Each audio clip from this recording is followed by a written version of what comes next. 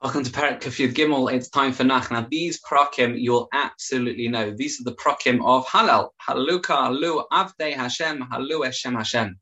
The prakim of Halal begin. Now, of course, Halal is said on special occasions. It's times where we have to give, not have to, we want to, but of course have to, give Hodah. There's some Halals are obligatory, the Chiyuv. Some are considered minag, but of course minag that we all do. Or at least a lower level chiyuv, so to speak. There's half halal, there's full halal. It's halal. You could describe a beautiful halal.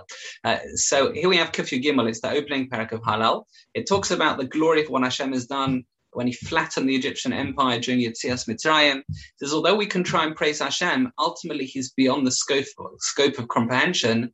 Therefore we can never do Him justice. Isn't that a beautiful way to start off Halal, saying that we're going to try our best, but ultimately we're going to fall short. But it doesn't mean we can't try. It's very much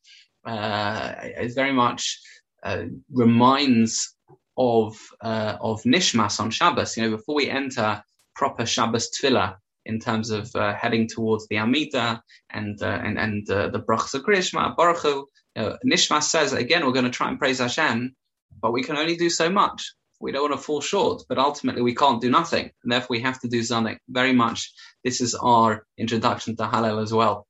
Hashem transforms the poor into noblemen and the barren into the mother of children. He can do that. Rashi then explains in Posuk Test, this parak also refers to the future Geula, when the Yerushalayim, the desolate city, will become full of Klal Yisrael returning to their homeland. That's Kafyud Gimel.